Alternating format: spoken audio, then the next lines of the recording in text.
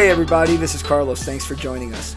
On today's show, we're going to be speaking with one of the best boa breeders out there, Tyler Johnson of Chroma Constrictors.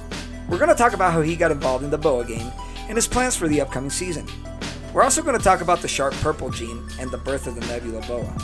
Finally, we're going to talk about tips on how to deal with difficult customers. Boa Rack Radio is on the air now.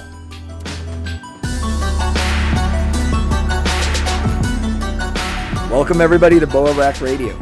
I'm your host, Carlos Rojas of Morphs Unlimited, and our guest co-host today is my friend Tyler Johnson of Chroma Constrictor.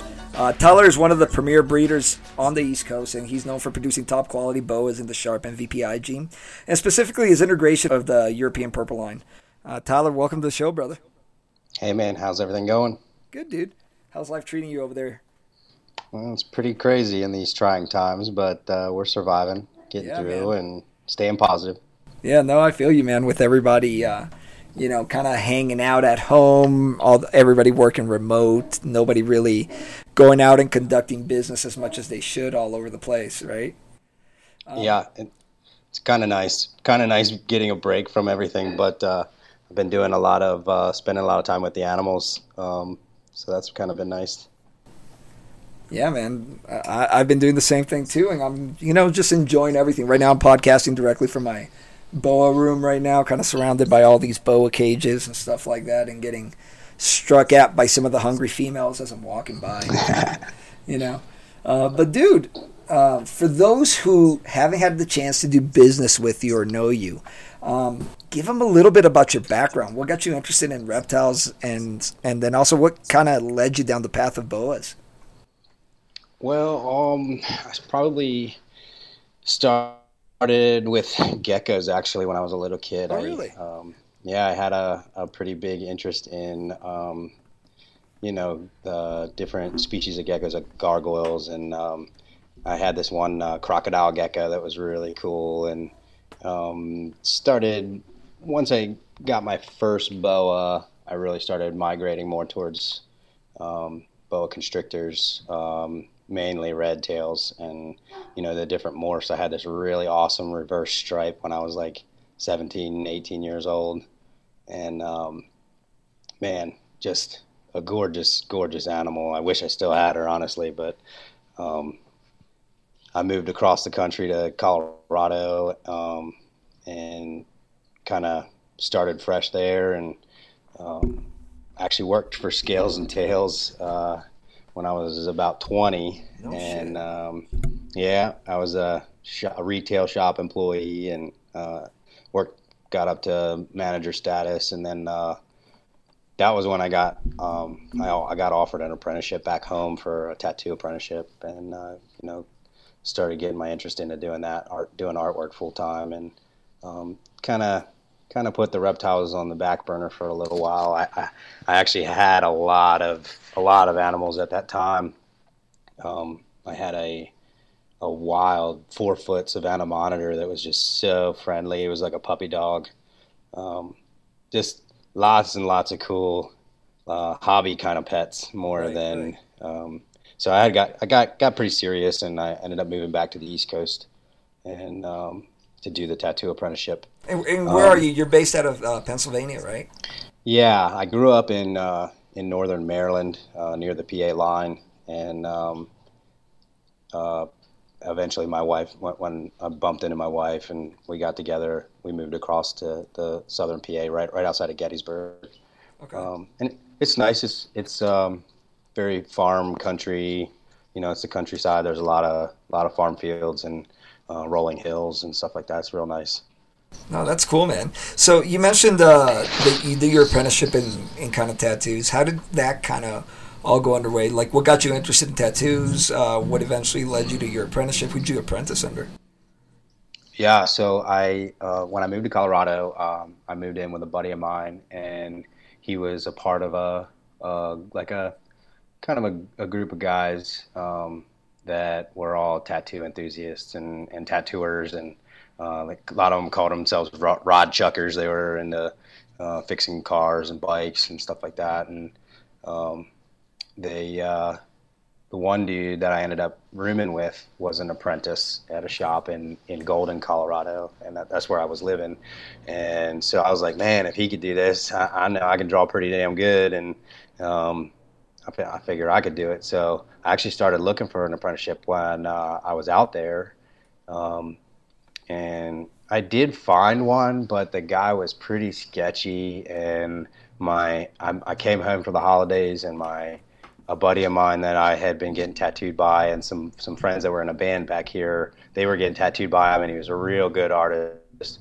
I actually came home to visit over the holidays, and I was under the needle getting tattooed myself, and told him about my aspirations and want to go to possibly do an apprenticeship, and he told me to show him some of my drawings and prove that I had the skills that I had said that I had, and so he offered me the apprenticeship on the spot. He's like, he normally charged $4 or $5 for a spot, and he'd do half price for me since we had been buddies and I've been getting tattooed for a while. And so I ended up, and it was a real tough decision because I dropped everything I had going out there. I was snowboarding every day and working for a park and grooming jumps and just having a blast and kind of doing reptiles part-time. And I had to drop all that, and I sold my crotch rocket and sold my Jeep, and I had a lot of things I had to get rid of to started ditching that West Coast living, man. Yeah, I did. Yeah. So I moved back and did my apprenticeship, and met my wife during that, which actually we went to high school together. So it's pretty cool that we bumped back into each other. Did you guys actually know each other in high school, or? Yeah. Oh yeah. We actually were kind of fond of each other, and awesome. we had other significant others, during school, and never had the chance to do anything. But our senior year, we were both dating other people, and we had this dance down in Baltimore, and man, her and I hung out all night and just danced, had a great time. And so it's wild that I was able to link back up with her, after moving across country and back. Right. And so then, I finished my apprenticeship. I tattooed at that shop. That was it in Glen Burnie, Maryland, under Norm Wright. And he's still a killer tattoo artist to this day, and we're lifelong friends. I see him a good bit, and he's definitely still good. I think we influence each other nowadays, which is pretty cool. So I left there, and actually I got to backtrack a little bit here because I'm missing a huge part of this story, and that's that during my apprenticeship I was only making my tips, whatever I would make for helping people out, scrubbing their tubes, scrubbing the floors, scrubbing the toilet, doing all the stuff an apprentice should do. I would make some tips, but it was never more than $100 a week. So I ended up sending Peter Call an email and said, hey man, he only lived 45 minutes from me, and I'd never been to his house, but I met him at a show. I met him at the Have It a Grace show years ago when I was, probably 16, 17, and he was an awesome dude. He's a lot like me. Him and I are really good friends, and we're into dirt bikes and living fast and having a good time. And so I sent him an email and I said, hey, are you looking for any work? And he called me that night at 11:30 at night, and I'm downstairs at my girlfriend's parents' house and talking to Pete Call, and he had us over for dinner the next day. And then that was it, man. I started busting out. I worked for him 4 days a week, and he kind of. So in a sense, you were running dual apprenticeships, right? I was, yeah. At the same time, I did that for over a year straight, and then I would work for Pete kind of on and off. Once I was actually tattooing full time, I couldn't keep working for him full time, and he had a lot of different things going on too at that time. With kids, he has two kids, and then a lot of other things came about later with his wife and stuff like that. But but yeah, so I would go over and help him out and do like a weekend bender with him and knock out as much feeding and breeding as possible. And no, it was great. It was great. I met a lot of people through him. You know, Jeremy Stone and I became buddies from hanging out over at Pete's, and so him and I still communicate and talk boas and have a good time. I actually did a painting for Jeremy's son Jackson. For his prosthetic legs, so that he can turn them into tattoos, have like tattoo sleeves. So that's pretty cool. Yeah, it's cool meeting other people, other cool people in this industry. And I think Jackson goes to University of Arizona now, right? Yep. Like he's big now, dude, right? Yeah. He's an awesome basketball player too, man. It's great watching him. It is. They came out here, Jeremy and Jackson came out and spent the day with me up here in Gettysburg, and I took them to the different monuments and showed them all around the battlefields and things like that. It was a really great time. I'm hoping that once Jackson gets out of school, he can come back out again. It'd be cool to see him all grown up. Yeah, man. So let me ask you, dude. So what eventually led you kind of to start forming Chroma Constrictors, and kind of give us the background, the history, and an overview of Chroma Constrictors? Yeah, so at the time when I was working for Pete, I didn't actually own a ton of boas. I maybe had probably about 24 at that time. I had a couple calls and a couple sunsets. I was big into sunsets for a while and early on, and kind of got out of them until now. I actually have a couple more that I'm really excited about. But when I was at Pete's, you know, I was watching what all his huge collection of boas, and he didn't have any sharps, which was really crazy. So he had calls, and a lot of het calls, and square tails, and he's big into square tails. Had a lot of beautiful, beautiful square tails, which we don't see hardly anything of out there in the market right now, but I'm trying to revive that. But he didn't have any sharps, you know, and I was like, man, this is just so crazy. Like, I really want to see these sharps, you know, and I ended up getting a high contrast albino sharp in 2012, maybe 2013, and that was like what kind of did it for me, having this boa that's just really, really solid red tail. Was just like, wow. Like, because in the call strain, you just don't see that. There's some select lipsticks, and you know, you can really line breed and get that, but you don't get that really ridiculous red tail that stays with the snake through its life. So I kind of just thought, well, man, you know, if these guys can do this, I know how to do this. I've been doing it for years. I've been, you know, taking care of boas for years, and I was like, I really want to kind of have my own thing. And at the time, in 2013, I was working for Harley Davidson.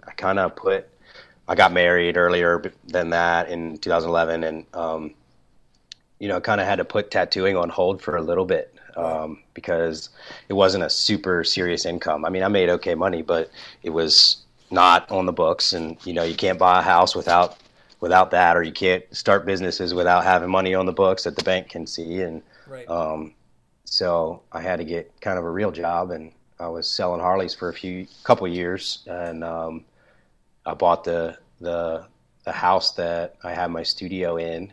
It's in the town of Littlestown, Pennsylvania, which is about 15 minutes outside of Gettysburg, and it's only about 5 minutes from my house, which is really cool. Oh, that's convenient.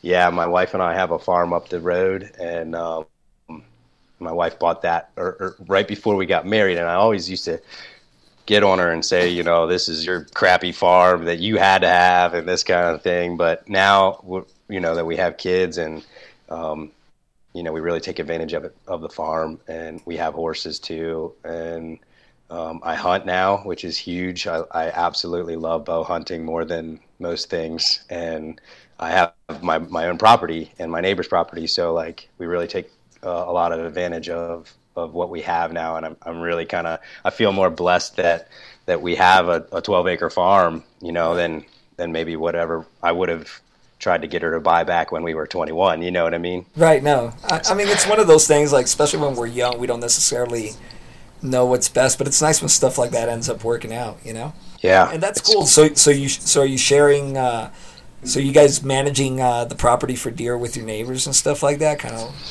working? It's only me, man. My next door Nice. neighbor has, yeah, he has an 18-acre nursery. Right. That, man, is my dream to own one day. I want to own, you know, the whole thing, and run a nursery, a plant nursery, which is kind of a dream of mine as well. So I'm in really good with him, and he doesn't hunt, so I have all 18 acres, you know, kind of. I got cams and stands and all kinds of stuff all over the place, and it's great. This is my second year. I got my first buck last year, and Nice, man. you know, I couldn't be more excited for the fall, honestly. But yeah, it's crazy. It's crazy that I've never hunted my whole life. My dad's a vegetarian, and you know, doesn't really believe that you have to kill animals to eat, and so it's to each his own. And I love deer meat. I love steak and crab meat. I couldn't live without crabs, man. That's a Baltimore thing, but it's the truth. I absolutely love my seafood. So Yeah, I'm with you, man. I actually, so I'm a huge bow hunter over here on my end. I'm like the That's awesome. stereotypical like Western bow hunter. I, you know, spot and stalk, chase stuff, and then like it's now progressed to the point where now I'm like taking deer with like my homemade bows, right? Yeah, So more primitive. yeah, no, I've gone, I got my like, $2,500 Hoyts all the way down to like my handmade stuff that I try to get some with every year. But funny enough, dude, I actually found bow hunting because I went vegan for a while. Wow. So yeah, I just did it as an ethical thing, and then I missed meat, and I was like, well, if I'm going to start eating meat, I'm going to figure out the best way of doing it that I feel ethically, is the right way of doing it. So it started Yeah. with me with like grass-fed stuff, going out and buying, just purely grass-fed meat, to eventually discovering hunting, to the fact that like now I would say like 90% of all the protein consumption in my house is either meat that we've hunted for ourselves or fish that we've caught. You know what I mean? Yeah. I definitely want to get to that point as well. I kind of kicking myself for not harvesting more deer this year, because I mean, I spent many days amongst them, and could have had a lot more in my freezer. I'm actually out right now, which stinks, getting ready to go into this whole Especially Corona with this mess. whole thing, right? Yeah, it's unreal. I'm like, God, I'm kicking. I literally have like a bag of hamburger left. That's funny, man. But yeah, it's a wild thing. I grew up, out here, and all my friends hunted and fish. I did fish a little bit when I was younger, but but never went out hunting. And I'm diehard for bow hunting. I don't even I thought about it this year, like going out for the first day of rifle season. I went out and heard all these gunshots all day long. I'm just like, man, these guys are just mowing them down. It just doesn't ring home the same way that just being out there with your bow and like blending in with nature. And Well, the other thing is, over there, man, there's a process. Obviously, you're spending time scouting, because most people, I think, have like the wrong impression of hunting, that you're just gonna show up there with your bow and your rifle and boom, you're gonna take a deer out. They don't understand, kind of like all those months of preparation, whether it's shooting your bow or going out, putting up cams, trying to figure out what the deer are doing in your property and everything like that. It's a lot of work, man. So kudos. Yeah, and there's a science to it, and that's what I love about it is learning the patterns that they do, and really, spending a lot of time doing that. It's kind of like the genetic side of the boa breeding. It's very intricate, and there's a lot that you can do to succeed and excel, or you can just go out on the first day of rifle with your rifle, and I'm sure there's breeders that just throw bows together and hope that it works. Yeah, no, exactly, So same kind of deal. But Well, dude, I'm glad to hear that, man. So consider this a standing invite. Whenever you're ready to start chasing some mule deer and some elk, hit me up, man. awesome, I'll host you at my place. that would be incredible. We can go chase those things. So, dude, let's kind of talk back a little bit about the boas and stuff like that. So you mentioned Pete Call. Were there any other guys that mentored you within the reptile community? Well, I wouldn't necessarily say I had any other mentors. You know, Pete, I learned a lot of the do's and the don'ts in the industry through him. You know, it kind of sucks. I wish I would have worked for him maybe 10 years earlier.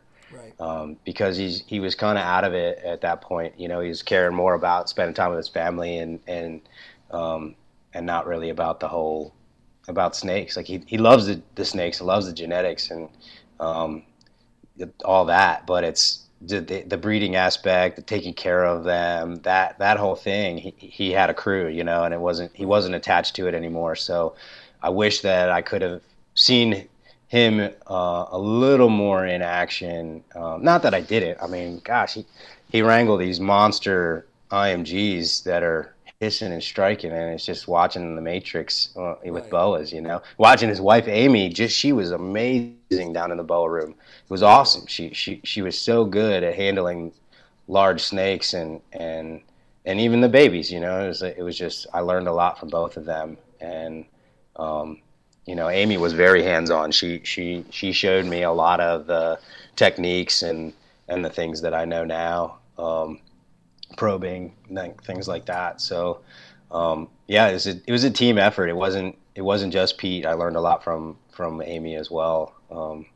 God rest her soul. You know, she got in an accident there so that was a very trying time as well. I know it's still hitting Pete pretty hard even today, but yeah, so I learned a lot from them, and then I opened the shop, the tattoo shop in 2015, and the whole upstairs I dedicated to being reptiles, and now mainly strictly boas. I don't really do a whole lot. I was kind of branching off there, and I was going to start breeding Leachianus geckos because I really love them. But they're not as easy as boas, believe it or not. And I don't want to say that boas are easy, but to me they are, because I've learned it, and, you know, taking care of them and having the proper husbandry techniques down to a T is a lot different. And so breeding geckos and having a humidity difference and things like that, it just wasn't what I could see doing as a part-time business. You know, I am a hobby. I like doing boas as a hobby too, and I have a little hobby collection of boas at home that I don't really think about breeding as much. But then I do look at the boas as a business. You know, a lot of people are out there, you know, and want to instill these hobbyist laws into people, like saying that people overfeed and do this and do that. And, you know, when I look at it, I have a proper regimen, and my boas are real small compared to a lot of people's boas. Yeah, no, I'm with you on that. I like to give them time and digest them, and then I like to fatten them up in the summertime. You know, in the summertime they eat. If the boa really is acting hungry, give it another meal, because it can take it, and it's wanting that. And especially if it's a female and you're getting ready to breed that season, then you want her to have some meat on her, and you want to have those nice, big, perfect, healthy litters. So I really, you know, started out small. I had probably like 30 boas to begin with when I started breeding. And I struck out my first year of breeding, which I had, by the way, at Pete's, you know, we had been doing a lot of breeding. So, you know, I never had my own litters while I worked for Pete, actually. Right. Until I got some of the bigger females from him to start my collection. I hadn't had a lot of huge snakes or anything like that. So it wasn't until 2016 that I had my first successful pairing. 2017 was when I had my first purple litter. which was really kind of rewarding because I imported that snake in 2014. So, 3 years to get that male to breed, to breeding size. And I bred him to a hypo, a super hypo from Mike Weitzman that was 66% possible het BWC. So I was trying to make those pear glows, and at the time, they would have been world's first thing. So I was really excited about it. And the male actually, and this is something that's been really crazy, the male actually ended up proving out jungle, and a lot of the snakes that I imported over the years have ended up being jungles that came from Europe. And so I think that there's a lot of stuff going on over there that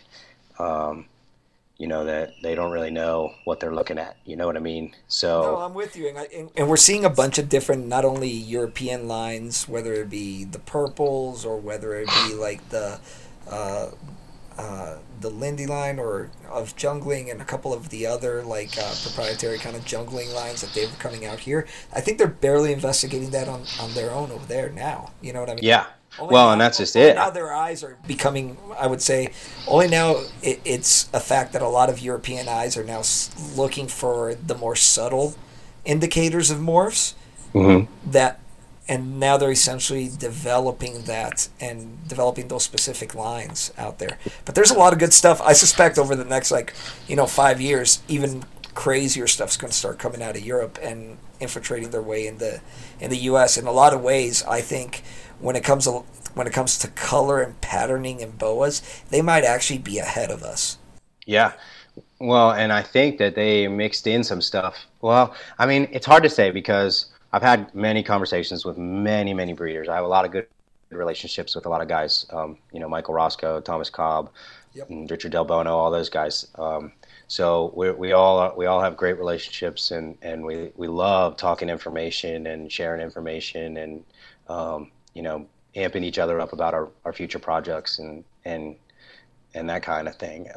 But what I've heard is that there were some ridiculous purple sharps in the States from Anthony Thomas-Smith and yeah, and actually I think Mike Roscoe actually told me that when we were just talking on the phone a couple days ago.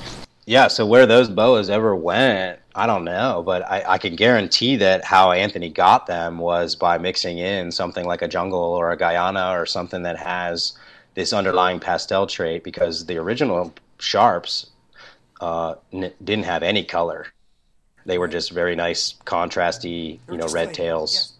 Yeah, clean, real clean. And so that when they got introduced with these other codoms, these other traits, things started happening, and I'm really intrigued by that. I really want to, break it down even further than I've even done already, which I haven't. I've only scratched the surface, honestly. Which is a lot to say because I have some ridiculously purple and blue looking snakes, but oh yeah, you do, man. But I'm just saying, man, compared to what is coming, they're not that crazy. Things are going to get really, really intense over the next few years. So, I mean, it's exciting. It's a very exciting time to be doing what we're doing. The IMG thing is pretty cool. That was a big time goal of mine, that I wanted to mix IMG and purple together. Now the purple gene isn't defined yet. We're still working on figuring out why it does what it does, and why you can have this really ridiculous purple snake as a baby, and after 2 years of growth, it starts really losing that purple and kind of changes to an orange or red color. And then you have a snake that isn't very colorful as a baby at all, and then ends up being a really intense blue or bluish purple snake as an adult. There's definitely some different traits that are adding to that mix. I think that there's probably some red pastel. I think that when you mix red and blue, you get purple, and the more amounts of these pastel traits that are involved in the snake, the more kind of muddy it's going to look. which I'm sure you've seen some of those photos from Europe where the guys have a snake and it's like solid maroon, Oh like yeah, no, especially stuff like coming out of like the Czech Republic and Yep, places like yep. that. Yeah, so these guys, some of those guys are definitely doing that and double dosing, triple dosing, quad dosing their snakes and really creating these intense colors. But nobody is stripping it down to the basics and then even taking it further to taking it back to normalcy like non-albino. Um, that's where I really want to go. I want to take it back to see what these snakes look like when they're just normal Colombians, Right. or normal jungles or whatever's going to pop out. If you could take it back to normal Colombian, like could that be a different looking Colombian boa than we've ever seen? You know what I mean? Yeah, no, I'm with you, man. So, real quick, let's jump back kind of to your personal life. Tell me about a little bit about your hobbies outside of reptiles. Yeah, We well, briefly touched on bow hunting as one of them, but yep.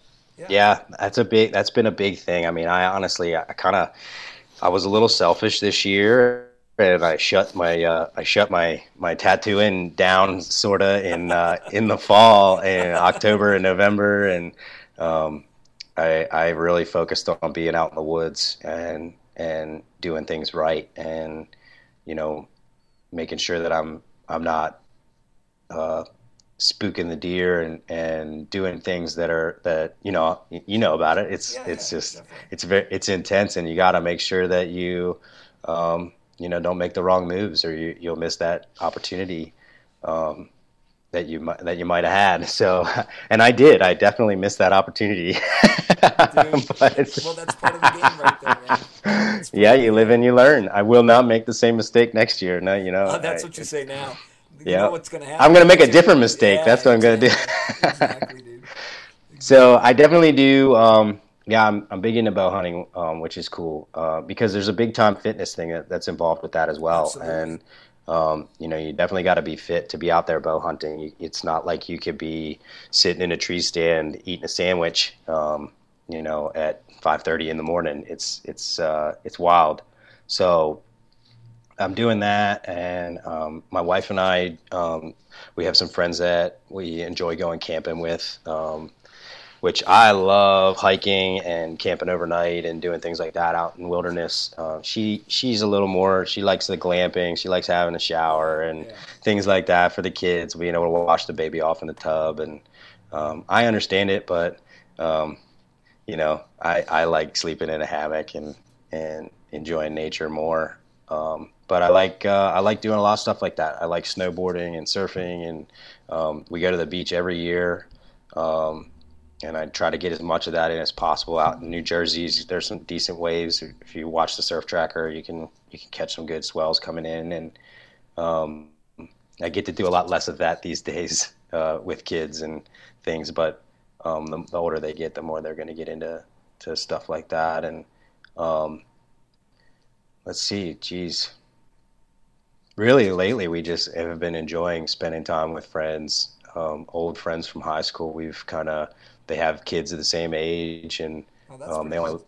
yeah. So we'll go and like have bonfires and just shoot the shit and talk. They're all hunters, so like it's really cool that we get So now to. that's the new commonality now that you've joined into, huh? Yeah, yep, yeah. Like it was a little, when I was growing up, I was always into extreme sports and stuff, and they were always hunters. Right. So, I was quite the different breed back then. And not that I don't love that. I mountain bike and dirt bike a lot. That's how I just broke my shoulder 3 weeks ago, uh, dirt biking. Yeah. And if you're not riding hard, then you're not living, man. And that's how I think we're staying young. I'm gonna try to keep doing as much as I can to stay young and stay fit and um, take care of my body, eat right. That's a big thing, eating right and not stuffing my face full of all that junk food that we got out there these days. Um, and that's a huge thing when it comes to taking care of your snakes, man. There's a lot of people out there. If you're not taking care of yourself, then what are your standards for your collection? And your Oh, husbandry practices for facts. your Facts. right. So if you look at Pete Call, man, he's fit. He's still fit, and he's in his 50s. He can go out there and fire up his dirt bike and rip around with the best of them. So Yeah. it's you can get in and work 30 hours in a hot, 78, 80 degree shop all day. And it takes a lot to be able to do that sometimes. So, yeah, man, I love it. I'm going to keep doing the things that I want to do. That's kind of been my whole premise ever since I started being in business for myself, was that, in this life, we should be able to do whatever we want to do. All right, man. So tell me a little bit about Burn Slow Studios, how that kind of came together. All right. Well, we, like I was saying earlier, my wife and I moved to PA, and I was working for Harley Davidson and ended up finding this amazing deal on this property. It's an old 1867 brick house in the town of Littlestown. And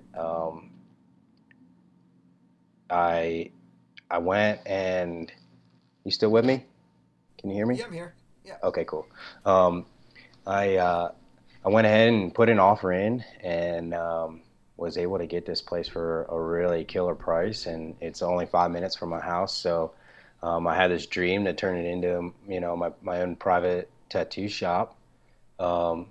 So I ended up, I bought the place and refurbished it, turned it into kind of more of a studio vibe, like it's real homey. It's nice. Did a lot of interior. I got walnut on the walls.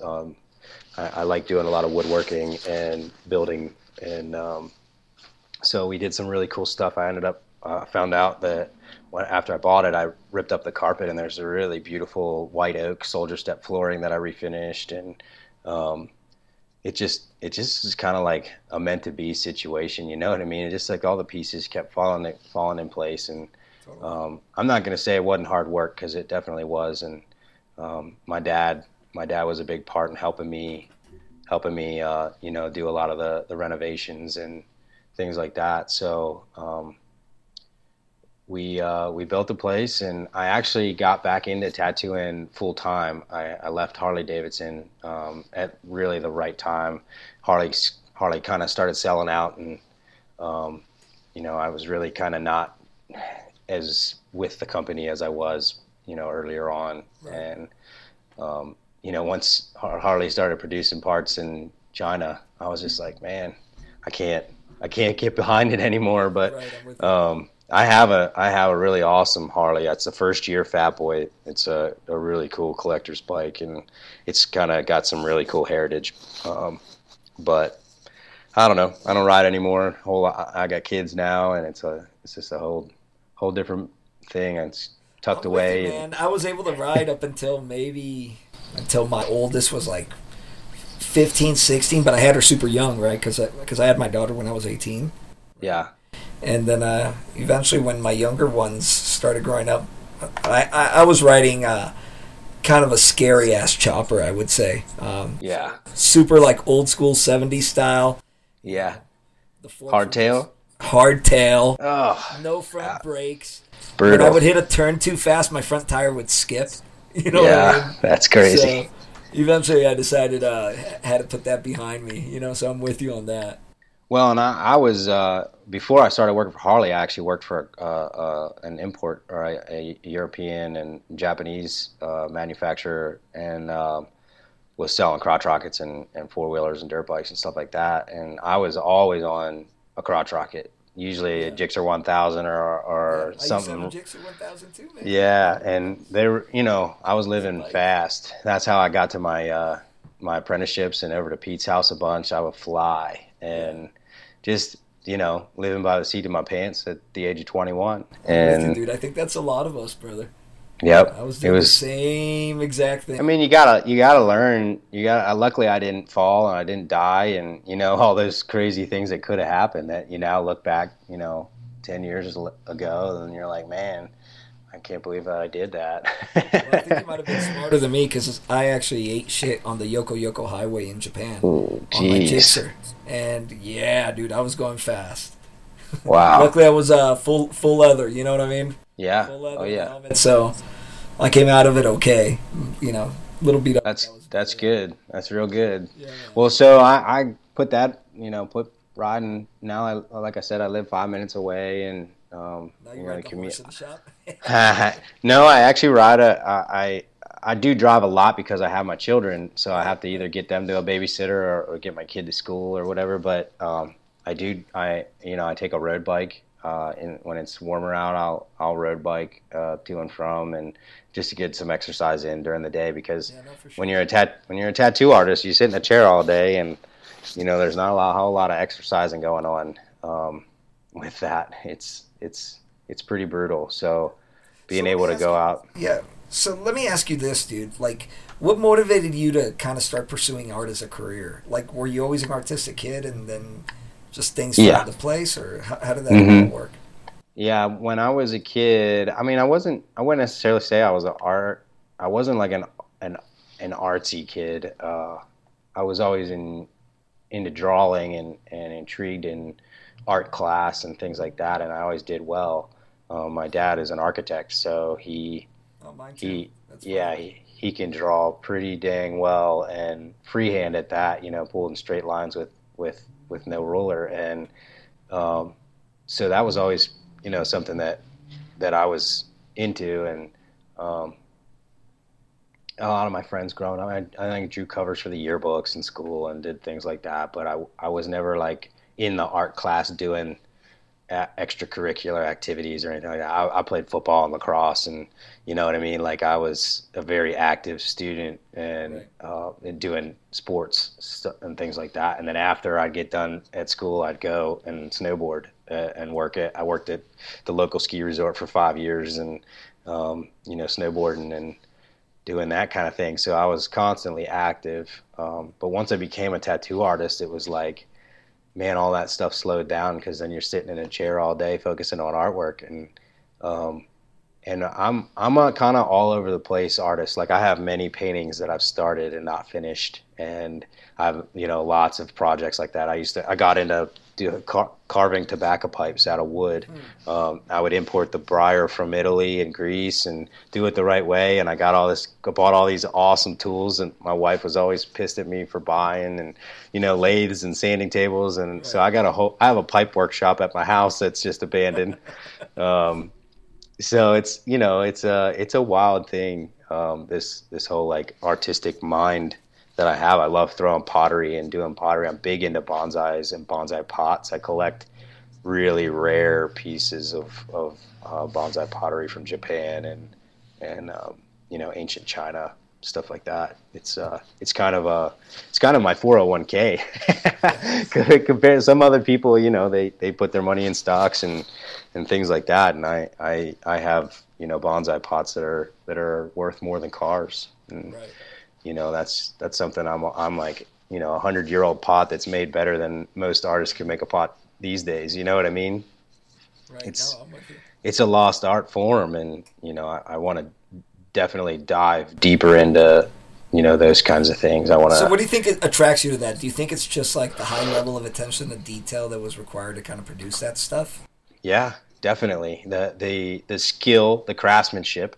I really enjoy craftsmanship of all forms. Whether it's designing a pot or designing a tree and growing a tree in a certain form, or building a building a guitar, or even a house. I absolutely love drawing houses. It's ironic that my dad's an architect, but I did when I was in school. I loved sketching out like different views of a house that I would want to live in one day. And I think that definitely has um, a spot in kind of goes hand in hand with this with the snakes, because I feel like I'm creating this beautiful work of art, but it's living. It's an Right. animal.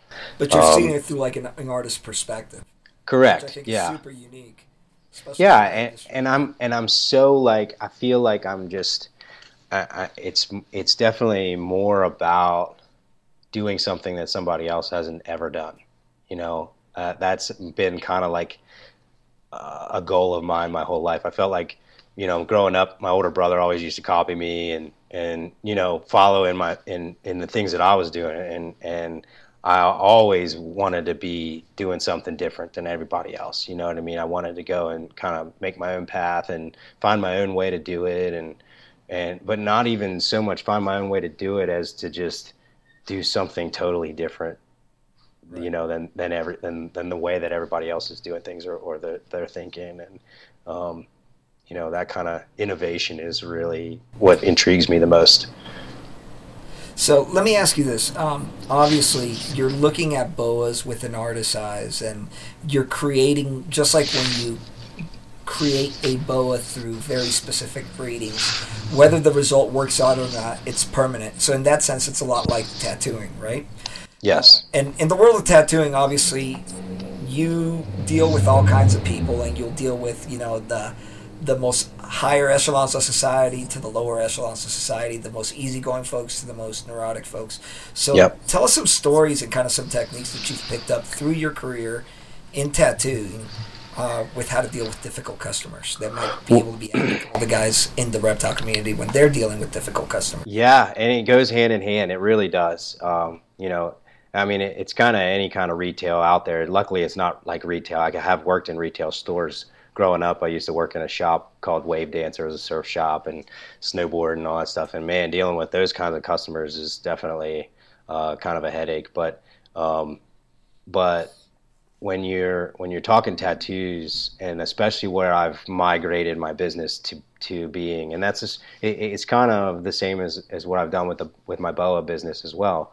You know, I am definitely targeting a different demographic than just tattooing everybody and selling a snake to anybody.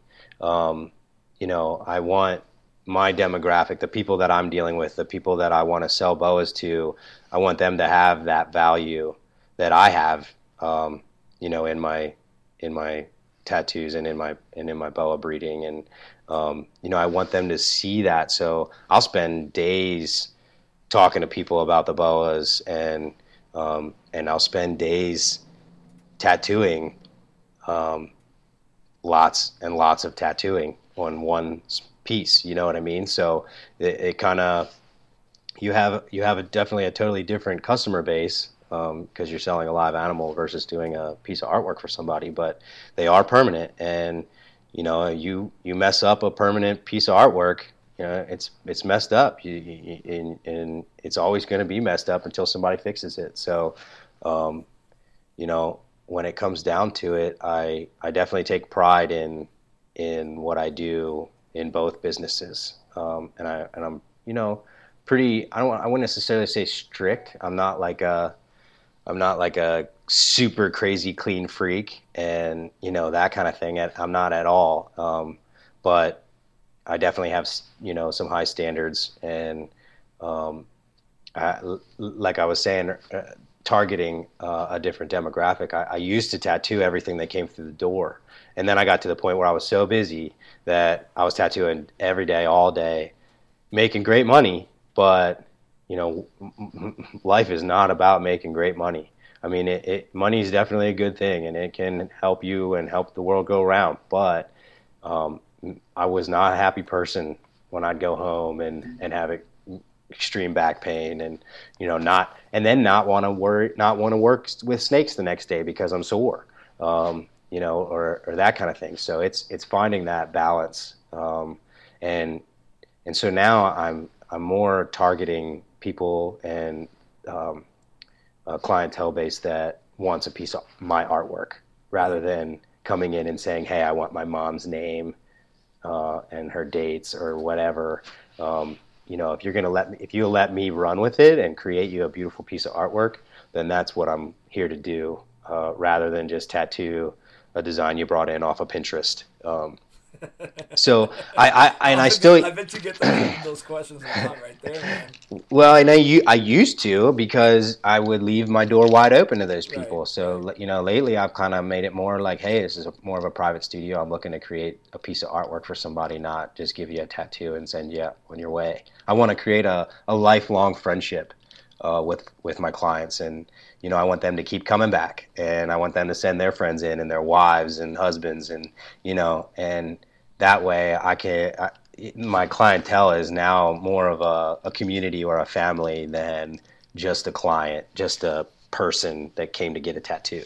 And do you feel that's pretty similar to how essentially like the community you've established with among your customers in the reptile world?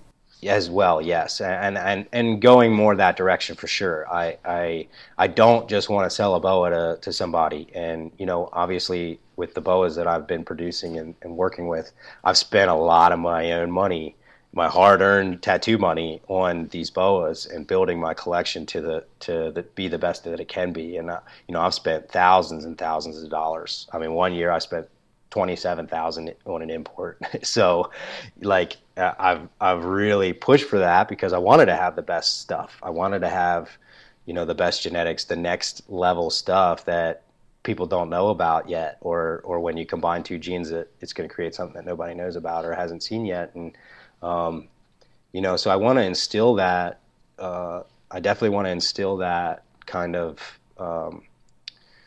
value in my customer base so that they know that what they're getting from me isn't just a purple boa, or a boa that could possibly end up not being purple as a 3-year-old or something, that's the whole premise behind the Nebula boa.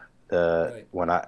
When I named the Nebula boa, not everybody, there was a lot of people that were all about it and loved it. And then there was a couple other big name breeders that bashed it and said, oh, you shouldn't name a codon with, polygenic thing. And I'm like, well, if I were to market it as a purple IMG, then what are you going to expect? You're going to expect a purple boa that has IMG characteristics. Well, IMG in albinism turns white. So, you can't expect your boa to just be purple and white.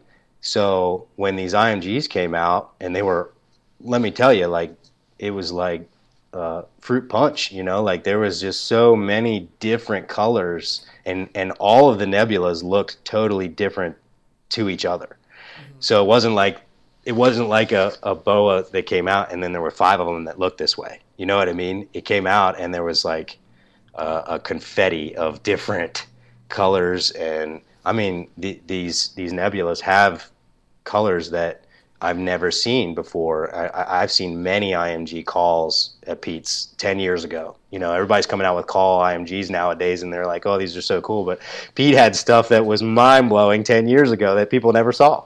So, I've seen that, and I've seen what they become as adults. A lot of them get really, really white. And, not to say that some of the nebulas, I have 2 nebulas that are kind of getting a little more white, and I have 2 that are crazy colors.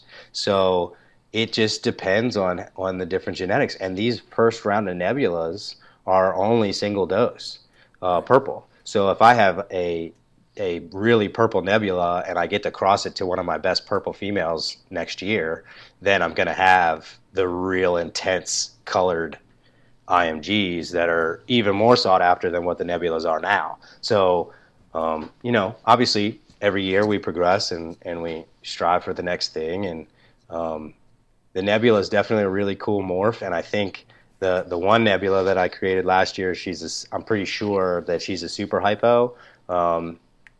A super hypo jungle IMG purple sharp sun glow.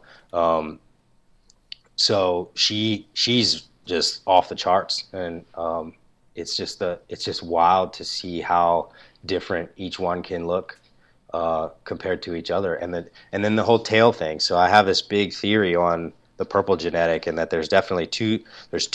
I think there's 2 different genetics involved.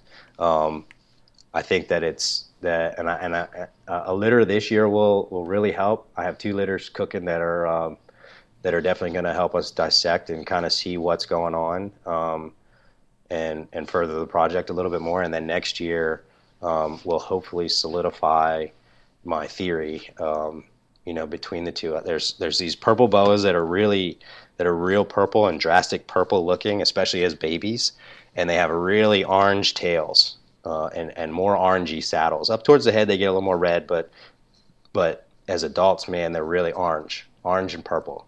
And then there's these boas that come from the same litters, that these European purple litters and stuff that are popping out. And then some of these other ones have really, really saturated red tails and more of a bluish purple background.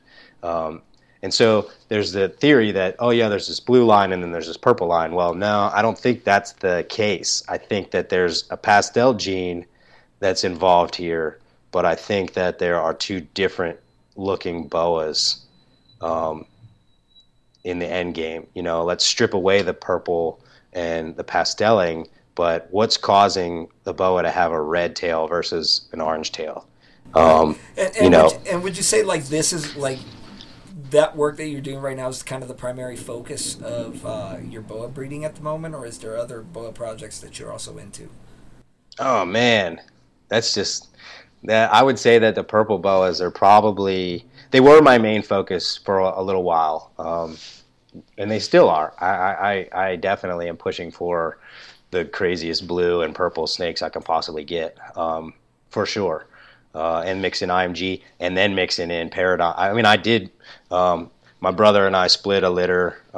They were actually both the adults were mine, and he was trying to acquire them from me, and so I gave them to him. He bred them, and we had purple jungle Paraglows, and we split the 6 of them, and so I've got 2 that are extremely purple that are Paraglows, and now I want to throw in the IMG genetic with that and double dose it and really get some wild T positive stuff going on with the sharp genetics. So I definitely have I'm with you on that, dude. I'm actually cooking a batch of those at the moment.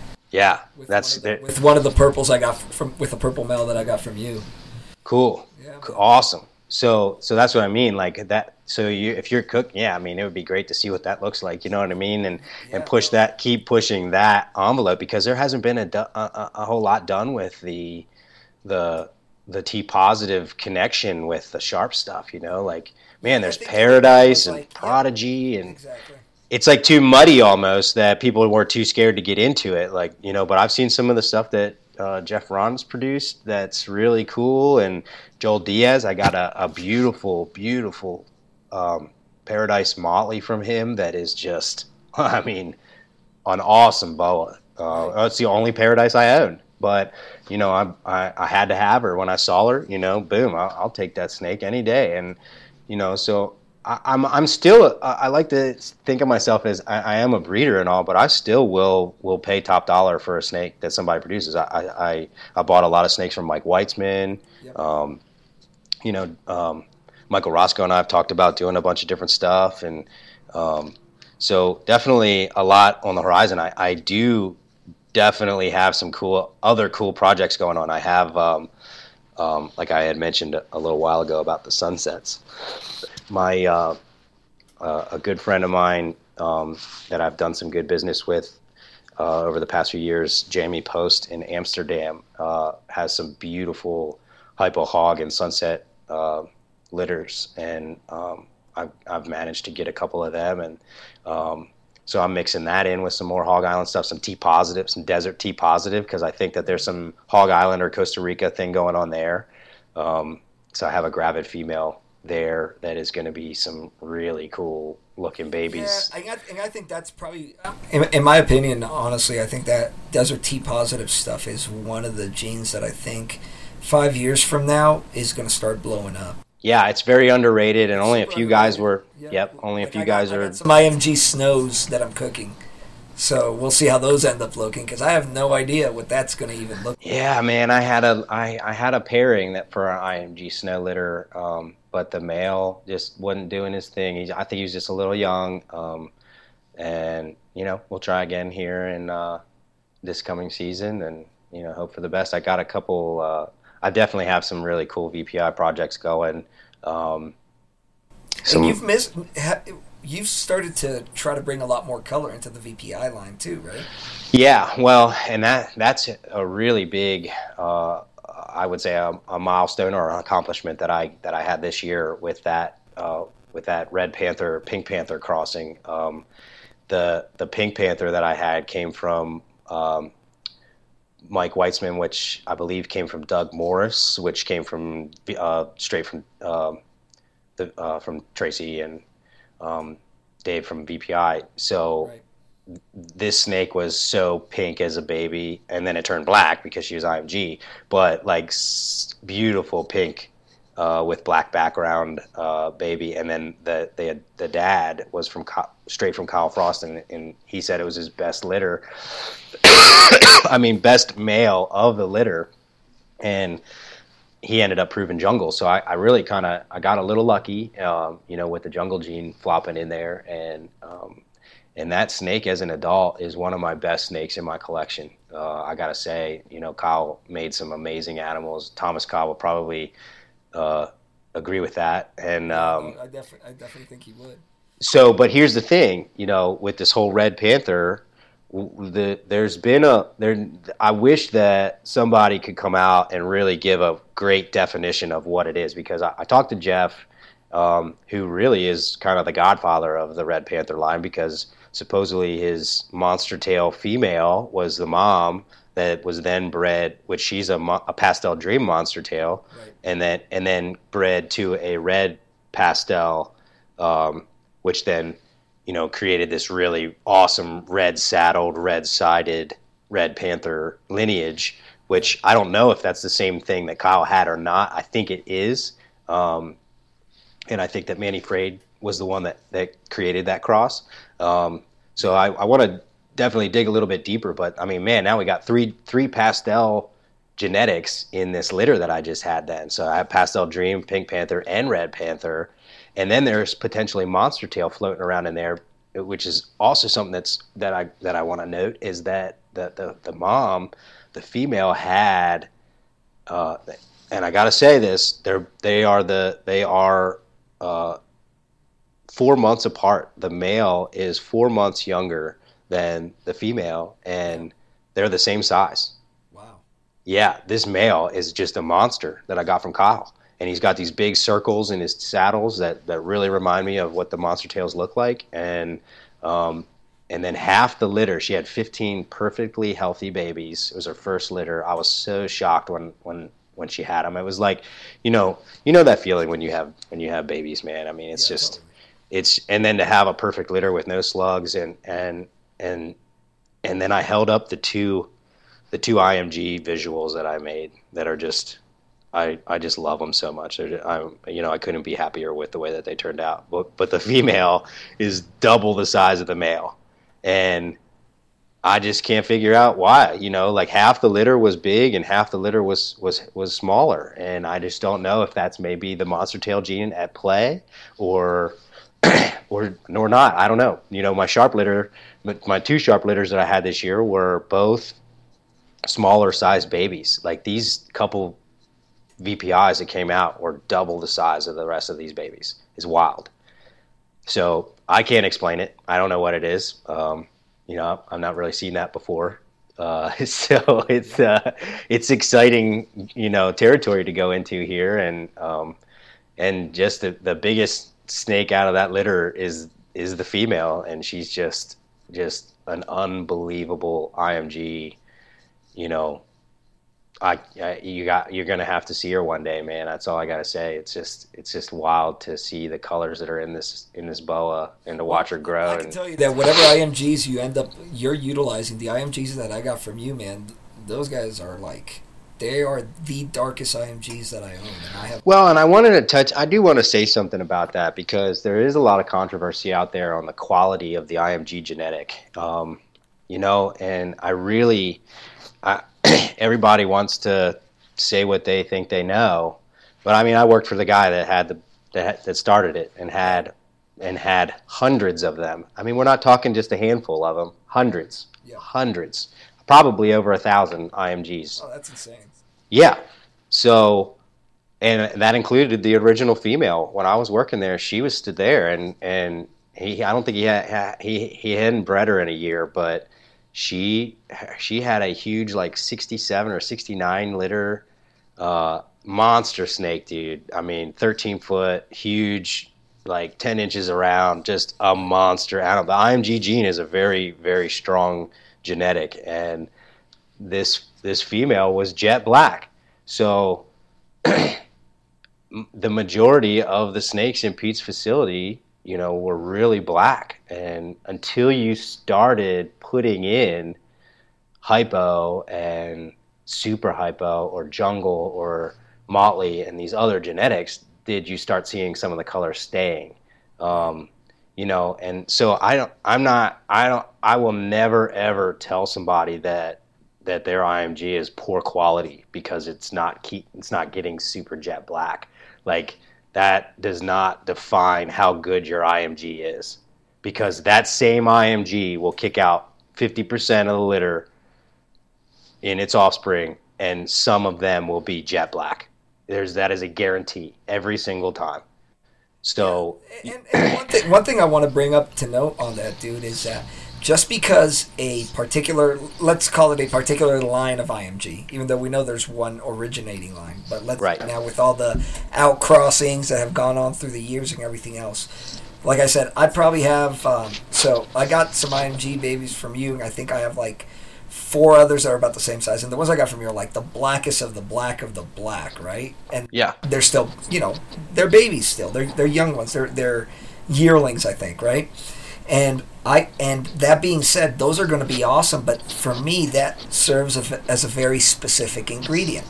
The ones that aren't as dark, now my plans with those is now I can start utilizing them on projects that I want to infuse color into, but not necessarily create an overpowering of color. You know what I mean? Yeah. So even the quote unquote shittier quality IMGs, I think, still have a function in the hobby if leveraged correct. You know what I mean?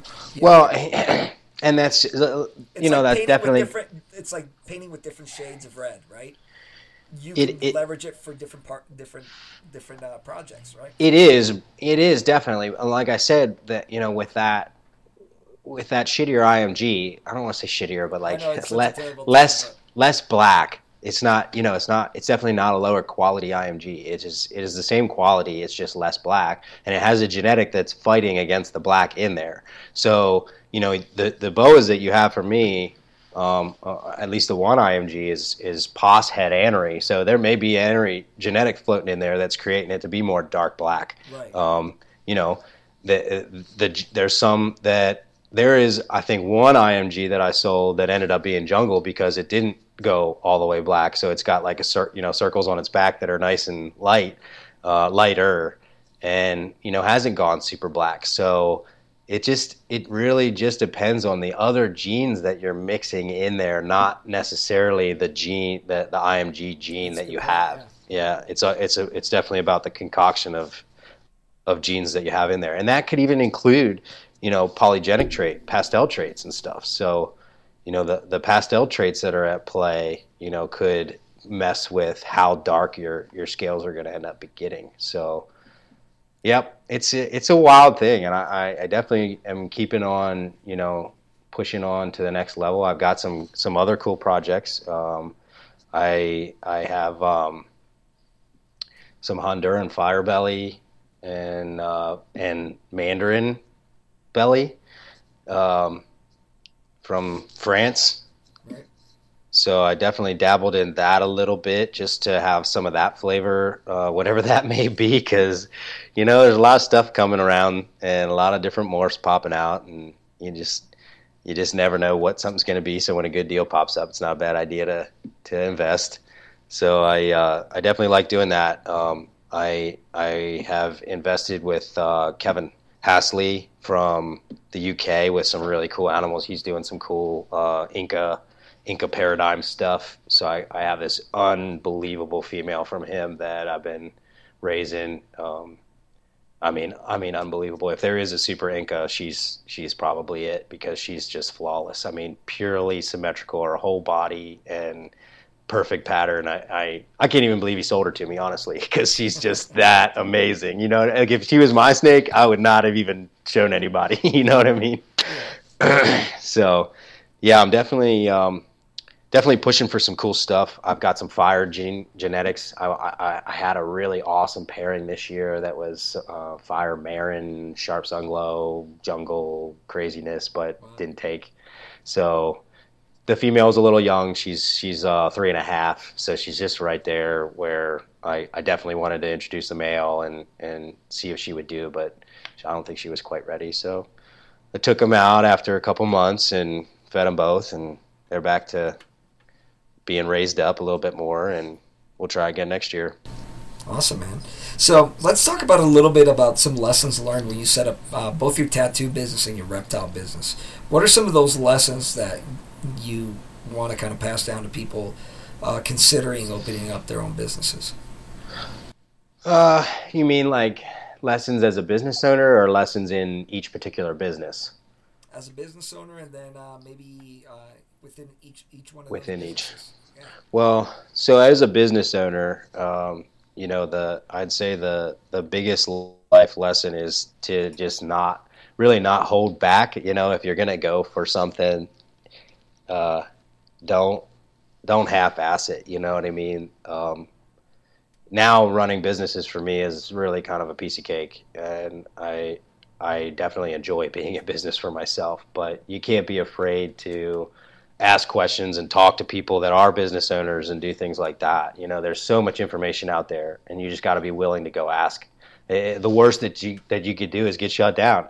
If you're not willing to talk to people about their businesses or how to do this and how to do that, then you have too much pride, and you're never going to learn the right way. So, and that's to say, I've been tattooing for 10 years, and I still have questions that I'll ask my old mentor, and things like that. Not as much now, but there's still stuff that'll pop up, and I'll be like, hey, have you seen this before? Or that kind of thing. Or if I got to hit up Mike Roscoe or Jeremy or somebody about a BOA question, I have no shame in asking somebody. Just the other day I was on the phone with Thomas Cobb. I had a BOA that was real fat and squishy, and I wasn't sure why it was like that. It was one of the imports I got in, and it's from the milk bellies in baby rats. If you give rats too small or mice too small, then some boas can't digest that milk, and they'll get real fat and pudgy, and they'll eventually kill them. Yeah. So, I have no problem asking for advice or things like that, because that's only going to help you succeed. It's not going to make you look weak or anything like that. And if they want to think you're weak, then let them think you're weak. You know what I mean? I that's one mistake that I definitely made in the BOA world was standing up for myself, which you don't really have to do. If your product is quality, which I definitely take pride in my tattoos and push for the best quality tattoo I can possibly give somebody. And the same thing goes for the snakes. So, when you're producing quality stuff and you have good standards and practices, you let that stuff speak for itself. You don't have to get on Facebook and fight somebody, because they want to bash you. That was a big lesson that I learned. And I believe it or not, when I had that happen on Facebook a couple years back, the whole Nebula spiel that went down, I definitely got some positive feedback from it, but there was also negative feedback from it, and people saying that I kind of look like an asshole, and I don't want to ever project that. I don't want people to ever think that I am an asshole, or that I have any kind of money, elitism, whatever. I mean, yeah, I want to make good money, and I want people to have value in the product that I'm selling. Product, or I shouldn't say product, because it's a live animal, and that'll definitely piss some people off. But I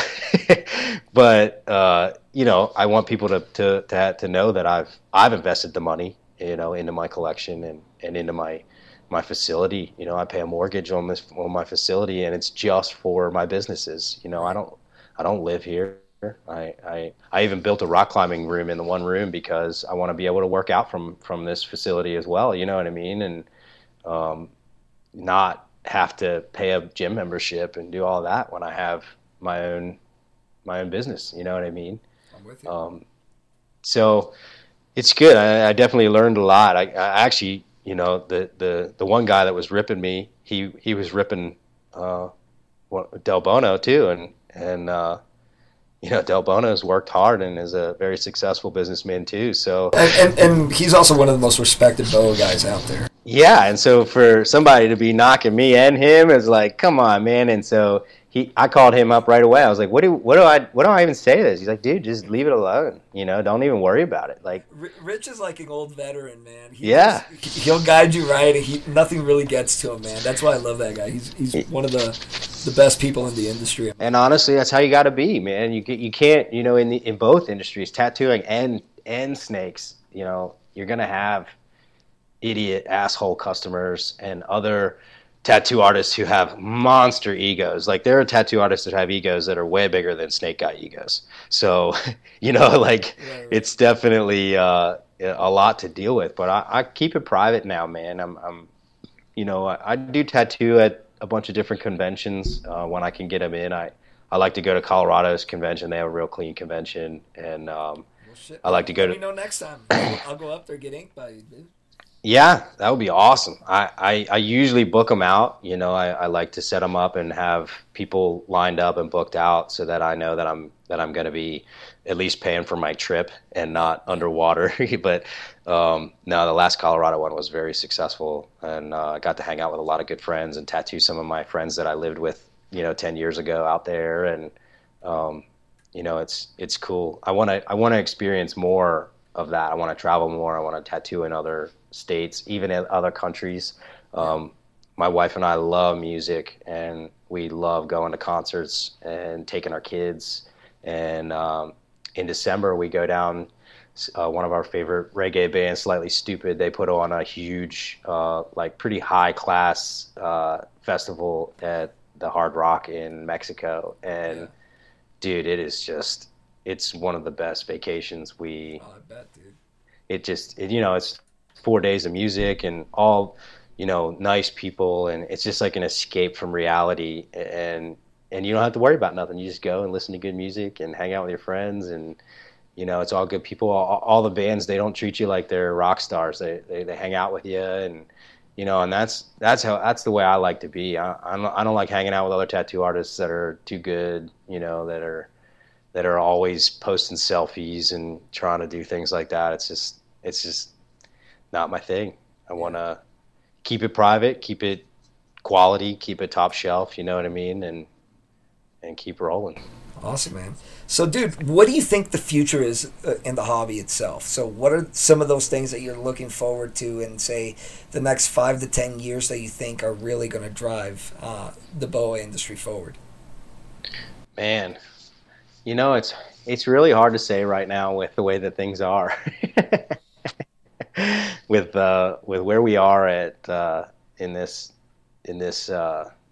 trying time, I honestly don't know, because when I look back to 2007, 2008, I actually ended up getting rid of a lot of BOAs back then because the economy was so bad and people weren't buying snakes and people weren't giving a shit what you had. I had these sunset boas that were blue and green and like ridiculously awesome looking snakes, and just nobody wanted them. I couldn't even get $400 or $500 for them. Wow. Because the time was so tough, and so who knows? I mean, we're gonna have to really see how we recover from all of this devastation that's happening, and get through all this first. But I think that if we can keep, it's not necessarily affecting me in a bad way. I definitely had to push I already had to push my tattoo appointments out because I broke my collarbone. So I'm already off of work for this month, but it didn't stop me from getting in the BOA room, and and it's not. I'm still currently snapping photos as much as possible, and getting people excited for my few litters that are coming up, and that's kind of what it's all about, in building those relationships. I'm talking to guys right now, that I sold BOAs to, and they're really interested in the new projects that are coming, and they know, what I got value wise in the snakes and what I've put into it, so they don't have any problem investing good money. I see that a lot on social media, where I'll post a picture of a snake, and excuse me, and somebody will, say like, oh man, that, I bet that one's, way out of my price range. And, and I'm like, it just depends. Like, it could be out of your price range. Like, a lot of my tattoos are out of people's price range too, but I work with them, and we do it over time. And, we take our time doing it. And, let me grab a drink of water real quick. Yeah. When people, say something like that, like, oh man, that's way out of my price range. I'm not necessarily shying away from that customer, because they may be a customer in the future. Right. So I don't want to be like, oh man, don't be coming in here with those comments or anything like that, because, and this is something I've learned as I grow and talking to other guys like Michael Roscoe. He's been in the business forever and knows how to run a great business. And, that person may become your client in 2 or 3 years when you have something that is really intriguing, and then they have more money, they got a better job, or, you don't want to burn those bridges. And I've definitely tried to not let money drive what I'm doing. It is a business, and I have a real good passion for it. Same with the tattooing. But at the end of the day, I still have to make a living, and I still have to, do what I think is right. And, if I spent $3,000 on one of the parents or whatever, then I have no issue charging that for a baby. You know what I mean? And I don't feel bad about it. I don't feel like I'm like that person is missing out because they can't afford $3,000 snake. Save up or talk to me about a payment plan. Like, I'm always easy to work with, because I know that people have been good to me, and I've been able to get some really rare boas and some cool genetics because someone allowed me to do a 6-month payment plan, or something like that. Same thing with the bonsai pots, man. I one of my favorite pots is like ridiculously expensive, and I could have definitely never paid straight up for it. But it's one of my most prized possessions. You know what I mean? Yeah, no, I'm with you, dude. That's pretty awesome. So, kind of to wrap this up, let's talk a little bit about the Sharp Purple gene. So, being that you are probably one of the foremost guys in the States working with Sharp Purples, give us a little bit of a background about the European Sharp Purple gene, and kind of let's go into how you decided to start going down the road of the Nebula Boa and kind of defining the Nebula Boa. But yeah, let's start with giving the listeners kind of some insight about the Sharp Purple gene and how you found out about it. Oh man, so I found out about it because I started seeing some of the high contrast sharps popping up. I had actually bought one back in 2013. I got a high contrast male, and man, was he beautiful. I mean, even as a baby, his tail was like super dark maroon. It was a really, really beautiful animal, and I never actually ever bred him. Because by the time he was breeding age, I had snakes that were, much more colorful, not just high contrast, but really purple and red and, things like that. So I didn't really honestly need him. It kind of stunk because I raised him for 3 years before I sold him, but I never bred him before I got rid of him. So, right. But I started perusing the import options, and I used to export for Pete all the time, and so I knew that I could do it, and it just required some legwork and some extra money. Importing's not cheap, and to do it the right way, to have CITES permits, and really not just ship them in a box, and hope that they don't get busted, that, because there are a lot of that going. There is definitely a lot of that going on. But so I went and got my license through Fish and Game, and built a good relationship with the wildlife, the Fish and Wildlife or Fish and Game officer down at the airport. And yeah. I would have an import or two every single year since 2014 was my first import. And then, yeah, go ahead. Yeah, so maybe talk a little bit about the intricacies of what it takes to kind of import a boa and some of the things. Yeah. So, well, I mean, it's a risky thing. You're trusting someone there until you're in it where you're going over to different shows over there, or you've built a relationship with somebody and you know them firsthand. Like Mike Roscoe, he goes over and he does stuff over there and deals with people over there. Bob Clark, there's a lot of guys that do a lot of international business. I don't. I'm pretty domestic, and I will ship a boa across the seas and export. But I really my main focus was to import these and raise them up and watch them grow and see how they do. I'd get rid of a few of them here and there along the way. Some that I didn't want to keep, or if I had too many, that would just like, man, I'm a little overwhelmed. I have too many boas right now. I would offload a couple of them, but I wasn't importing to sell or to flip them. When we definitely had some of that going on, and then people were like, "Oh man, this purple gene's lame," because a lot of these boas are fading or they're not really purple when they get them, and there was a lot of that going on. So then I kind of had to even drop back a little further because I didn't want to be in that limelight where somebody's like, "Oh yeah, he's working with the purples," but what's this whole purple gene about? I wanted to wait until I had solid purples on the ground that I produced, right. That kind of deal, and then take it a step even further and go to the nebula. It just so happened that I had that nebula litter before having this purple gene, broken down, and that's why I went with the nebula name instead of calling it the whole IMG purple like we talked about earlier. Right. Because I don't want people to think that they're going to buy a nebula from me at $7,000 or whatever price tag we agree on, and then it not be purple. Like that would be devastating if 4 years down the road you got this big female and she's got some purple in her and some flecks and some stuff like that, but not a solid purple snake like a lot of people would attach with that name, purple. You know what I mean? Right. So it's a very loose pastel gene right now because there is a lot of other colors mixed in. There's red and orange and other things that are coming through. And I think that's what happens when you have a snake that is real purple as a baby and fades to nothing or fades to orange. It's because that other pastel gene took over.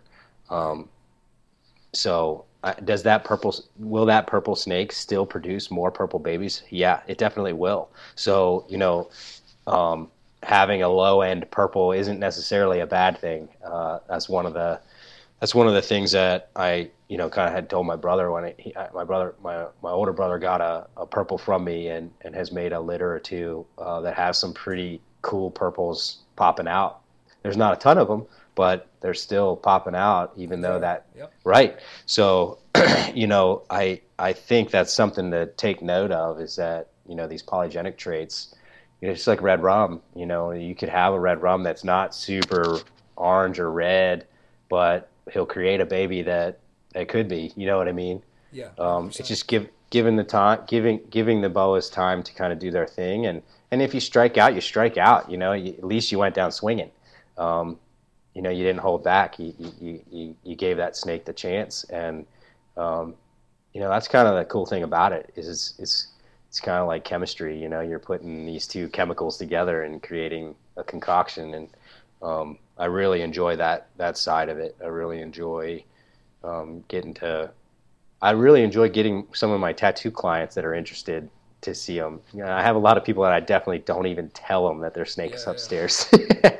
And that may even deter some people in the future from getting tattooed. I don't know. But I'm like, look, they will not travel downstairs to where it's colder. Trust me. But yeah, so it's cool. I'm definitely going to keep pushing this purple envelope. I have, like I was saying, the two litters that I have cooking right now are probably my two most anticipated litters for a while. The one mom is the mom of the nebulas from 2018. I gave her the year off last year. She had 24 perfectly healthy babies, her first litter. So I'm hoping for a good 30 maybe this time. Yeah. And I bred her with a very similar male to what she is. She's a very nice purple. He's actually a nicer version of her even. So he may even be a double dose purple already because he's very, very saturated. Both of his parents in Czech were purple sunglows. So it's very, very possible that he is, a quote unquote double dose, right. Which is what I'm trying to produce here with both of these litters. But both litters are two totally different looking animals. You know what I mean? Both females look different from each other, and both males look completely different. So it's going to be exciting to see what these two do. If an orange tail snake pops out of the red tail litter, and a red tail snake pops out of the orange tail litter, then I might abandon the project. I really don't. At that point, I don't know. So what do you think is the future of this gene and like this project, and the future of kind of the purple? Well, I'm hoping to dissect it more. If what I'm doing, ends up being, coming true or coming to fruition or whatever, I think that I'll dissect it even further. I'll take it back to, because I bred sunglow to sunglow and sunglow to sunglow, and there's definitely some jungle floating around in there. So I think both males are jungle and both females aren't. But I think that if my hypothesis goes the way that I want it to, then I have albinos that are going to be ready next year, and that are siblings to these snakes that I'm breeding. So same gene pool, and then I'm going to take and go to albinism and maybe even throw in like an IMG het purple that's not a visual, so that then I get double dose normal snakes, or double dose jungle that's het for sharp. A double dose bluish purple jungle in normalcy could be unbelievable. Yeah. It could be, right. We've not seen it yet. It's not been produced, and if it has, nobody's shown it off yet. So that's what's going to be really cool about this is that every year we get to do something that's a little bit different than the year before. I didn't do a nebula breeding this year because I didn't need to. I'd rather dissect these two genes or this purple gene and find out what's really going on before making more of the nebula when I don't really know what's going on with the nebula. I just know that it's a killer IMG visual, T negative. Right. Which is until recently, you haven't seen a lot of those really wicked looking T negative IMGs. No, absolutely, man. So let me ask you this, dude. Based on kind of everything that we're talking about within this purple gene, do you think as it becomes more prolific within the United States, it's going to begin changing the sharp market here like it has in Europe? Most definitely. And that has been something that I wanted to kind of target. I wanted to that's been a kind of a goal of mine. As you were saying, like what got me into wanting to breed boas and stuff. I've seen all of the amazing calls under the sun, and I just knew that there was something about this sharp gene that could definitely be, looked into a lot further and taken a lot further. And so I think that the sharp genetic is going to be something that is like the VPI genetic now, because there's so much uncharted territory with the sharp genetics, with the paradise and the paradigm. I think that can be pushed so much further, especially seeing what these guys are doing over in Europe with it. And Joel Diaz with that paradise I got from him. I mean, he had an unbelievable litter of Pastel Dream, Paradise, Jungles, and Motleys. And then if I can throw in IMG and purple and blue and whatever, into that and really make these just the sky's the limit. We're just going to keep rolling with these and having fun doing it. That's the biggest thing that I think so many people miss about all this, is that it's supposed to just be fun. Like, yeah, there's money involved and there's things like that, but like, if you're not working hard for something, then what the hell are you doing? You know what I mean? Amen so, to that, dude. Right. It doesn't matter what you're doing. If you're not working hard for it, then what the hell are you doing? That's my motto. If I'm bow hunting, I'm putting my whole heart into it. You know what I mean? And so there's something to be said about that. I think that that reflects in my tattoos and reflects in my boas. And people that have been here to see the shop and the facility, see my boas in person. It's a totally different thing than just seeing what some people see online and in my Instagram and when you hold these snakes in your hand and like see all the crazy colors and stuff. I mean, you have some of them, so it's really cool, and it's only just the beginning, which is really, really fun. I'm 32, and I plan to keep doing this for a long time. I'm dialing back my tattooing. Definitely, I'm only going to be doing tattooing probably 3-4 days a week instead of 5-6 days a week like I was doing. And focusing more on boas and having fun with the kids. Awesome, man. Well, on that note, guys, we're going to take a break. When we come back, we're going to hit the Dirty Dozen. The Dirty Dozen.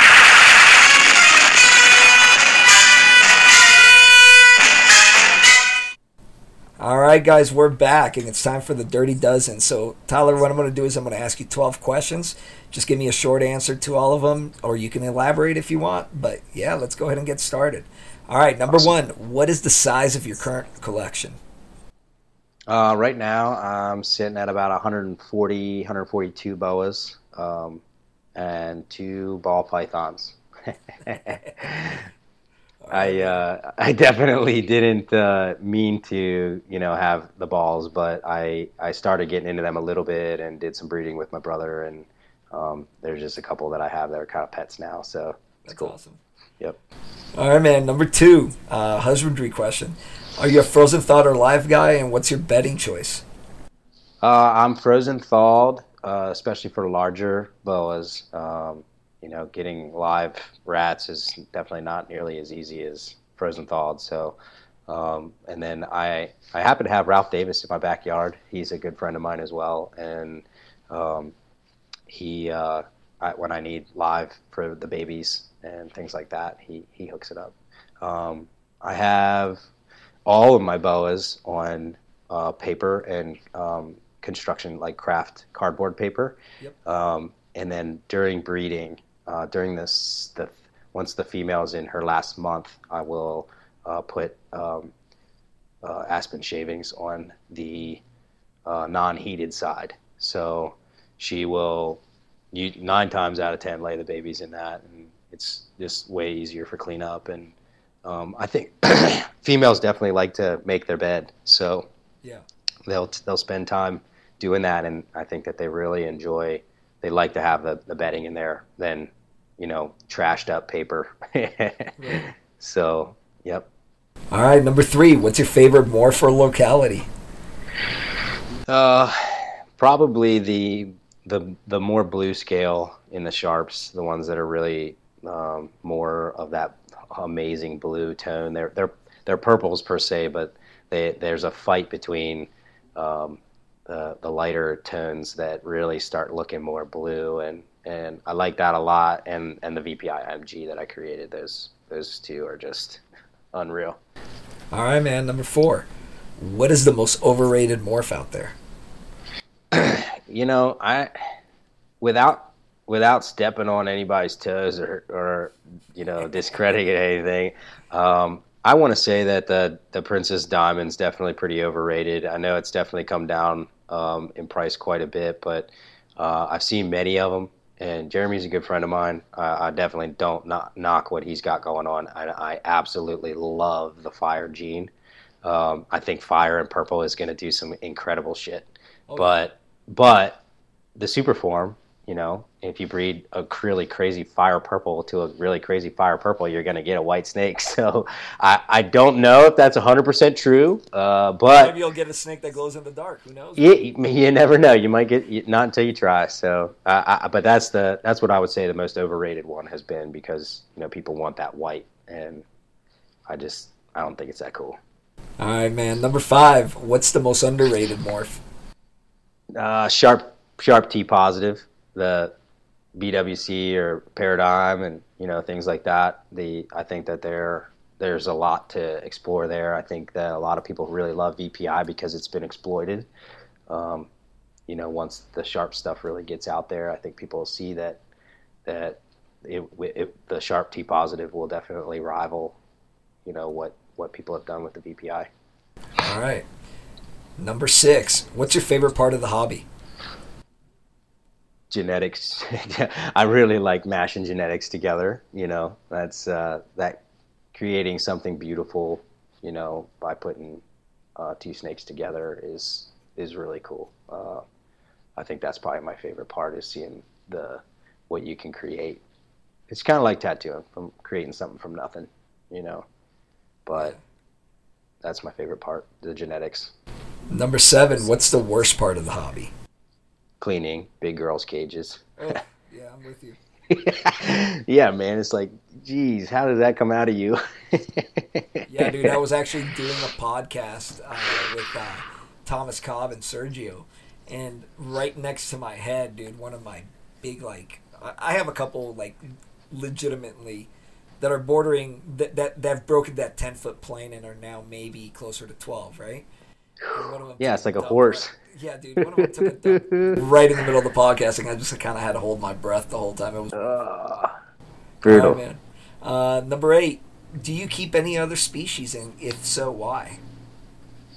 No, I'm focusing mainly on red tails. I do definitely have a couple other locales, the Honduran firebelly, and I have a longicauda. Oh, nice. And some Hog Island, and stuff that I want to mix in along the way, just to spice things up a little bit. I think that those could be some fun projects in the future if you can get them to breed. I know there's a lot of people that don't like muddying up the lines and crossing BCC with BCI and things like that, but let me tell you, one of my favorite snakes, she passed away a few years ago, but she was pretty old. She was produced by Pete in 2005, 2006, and which she really wasn't that old. She just ended up passing away. I bred her and bred her and bred her, and she never produced for me, and it was just the weirdest thing. But she was the most gorgeous boa that I had for a long time. I actually got her from a guy out in California, and he got her straight from Pete, and she was a call albino, but she was like over 50% Argentine. So wow. Her whole body was like saturated pink, and that was inside the saddles, like in the interior and on their sidewalls. Her saddles were like a really cool, like yellowy green color, and you could just see that wild Argentine coming through her. Her head was definitely the Argentine shape, and she was huge. So I think that there's something to be said about that. Like, a T-negative Argentine would be really cool. I know there's some guys doing that, but yeah, mixing in some locale. I don't think that there's anything wrong there. There's some purists that would say there is, but yeah, I think it's cool. I'll be honest. I think my favorite bow of all time was, I used to have actually a call that was 50% Suriname. And yeah, popped. Yeah, awesome. real intense, and that's what I think probably has been done with some of the purple. I think the purple stuff has definitely been crossed with some of the other, maybe Guyana. Guyanas can be real purple. Maybe that's been mixed in a little bit over there in Europe, and that's where we're seeing some of these real saturated colors coming from. Yep. All right, man. Number 9. What's a common misconception about you? I'd say two. There's probably two things. I have dreadlocks. If you met me in person, I have like 3-foot dreadlocks, and I think that a lot of people would think that I'm just some stoner, But although I definitely do, I'm 100% advocate for marijuana and what it can do for everybody. I'm not just some stoner that sits and smokes weed all day. So that's definitely a misconception. But I think in the boa business, a misconception would be that I'm newer to breeding. I'm newer to breeding on my own, you could say. Like I said, my first litter was 2016. So that definitely is a pretty new breeder on your own. But I mean, I worked with Pete Call. I was there for many breedings and paired a lot of stuff up, and have a lot of experience doing it. So, newer to being my own business and being my own breeder, yeah. But I've been doing this for the past 10 years. So, yeah, man. So let's go to number 10. What makes you say, what was I thinking when you look back at your time in the hobby? When I would say this last year when I had like 160 babies or 160 boas total, not babies, but 160 mouths to feed along with my 2 kids and horses and all the other, we got 3 dogs, and it's just, it's crazy, and it all just adds up. And I definitely was like, what the hell was I thinking doing all this, like getting this far in, and then still having more snakes coming from Europe and whatever. So that's cool. All right, man. Number 11. What's one tip you would give the new people looking to invest in boas? I would say do your research and don't be afraid to pay good money for quality genetics. There's definitely good deals to be had. I'm a deal finder. I definitely scour people's collections and stuff for good deals. Even to the point where I've had breeders back out on deals with me because I picked the best boa out of the litter, and a month later they realized that was the best boa and they wanted to keep it. So, there's definitely something to be said there. But I would say try, if you don't know somebody's gonna sell you that boa until you try. Right. So definitely do your research about the breeders. It's just like getting a tattoo. You don't do your research about the tattoo artist, you could definitely wind up with something you're going to regret. Yeah. So I always tell people to look at portfolios, look at their work before you get tattooed, look at the boas before you buy a boa from them, look at their husbandry, their practices, or at least, maybe reach out to somebody that you see that bought a boa from them, talk about your experiences. It can't hurt to talk to people, you know what I mean? Yep. And then final question, man, any shout outs you want to throw out there? Man, I mean, just some of the guys out there that I'm good friends with that, are a good inspiration and good advice. Michael Roscoe gives me good advice a lot about business and his dealings. He's a very informative guy. Him and I talk quite a bit. So definitely a shout out to him. And yeah, shout out to my wife, man. Without my wife, I wouldn't be doing any of this shit. Yeah. So she's the one that's taking care of the kids and working hard and makes it so that I can live my dream. All right, guys. Well, that wraps it up for today. Tyler, tell the people out there where they can see your animals and learn more about you and your tattoo business. Well, I'm on all the social media outlets except for Twitter. I'm working on that. I haven't quite decided to cross over there, but I have Instagram and Facebook. You can find both Chroma Constrictors there, and you can also find Burnslow Studios. And then I have my own personal accounts as well. So any of those outlets, I'm always looking to talk to people and educate people on stuff and get them interested in the hobby of boas. And yeah, I have actually tattooed quite a few guys that buy boas from me as well. So when I can do both, I've been trying to get Frank Martin to let me give him a boa tattoo for the longest time. We had it scheduled, but he lives about 3 hours away. So it was, he's up north, right? He's in Jersey, like middle of Jersey.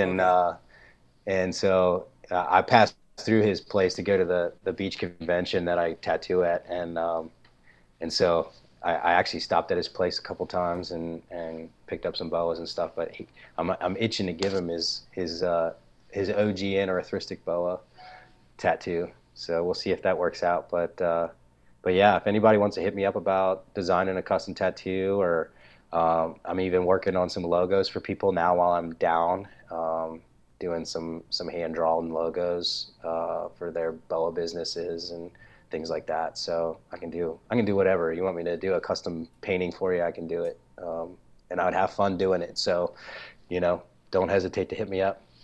Awesome. Well, guys, thanks for listening. We appreciate you guys tuning in.